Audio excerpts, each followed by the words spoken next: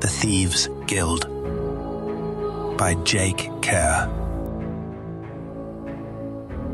Episode 21. Picking up the pieces.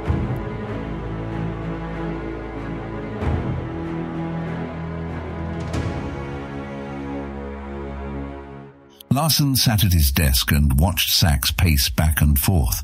Sachs's deputy guildmaster, John, stood at attention near the door.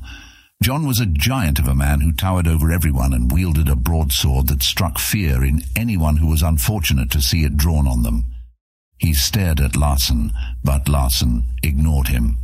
Karch stood impassively beside Larson's desk. "Sachs, will you stop your infernal pacing and sit down?" Larson ran his hand through his hair. He was surrounded by nervous incompetence. Sachs looked at Larson, anger filling his face, before he shook his head and sat down. "It's that wretched brother of yours, Larson. You told us you had him under control.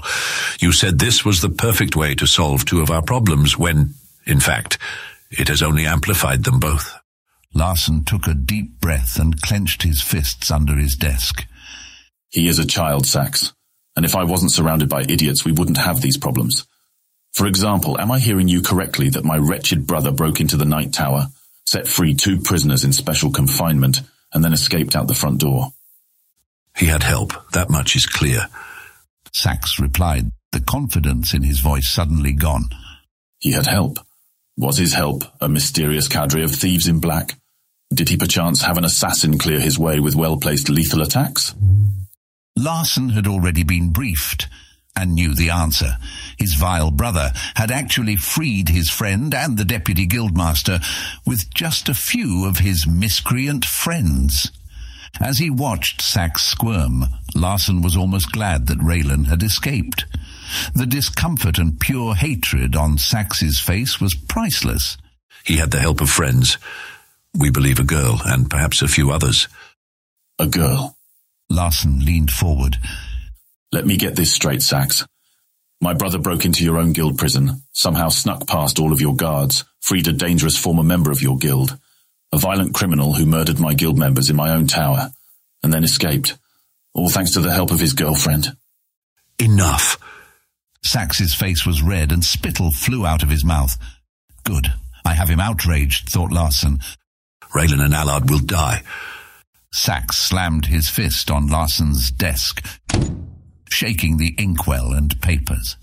"He may have fled into the wretched quarter, but I will find him, if I have to have my knights go through every single hovel and hut." Sachs looked up and stared into Larson's face.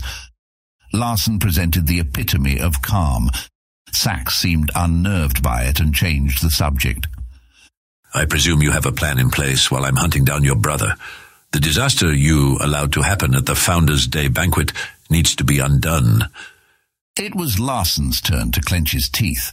That was Karch's fault, not mine, Larson thought. "Yes, Sachs, I have a plan. It will extricate ourselves from this unfortunate circumstance. In fact, it is a plan that will allow you to ignore my brother and save the effort of your troops. Let Raylan rot in the ash fields and among the poor. That is a punishment I believe he deserves." Peering at Larson, Sachs said, "This isn't a soft-hearted attempt to save your brother, is it, Larson?" Larson rolled his eyes. "I'm doing you a favor, Sachs. Your men are too frightened to patrol the wretched quarter as it is, and you intend to make me believe you can send them in to find a single boy?" Sachs replied through clenched teeth, "Just tell me you aren't too attached to your brother." "Do you forget that it was me who sent my own guardsmen down to kill him?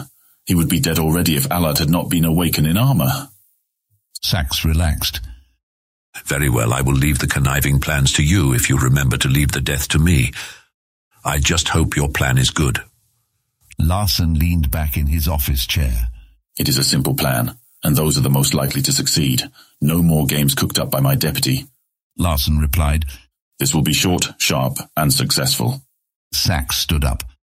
"I hope so, Larson.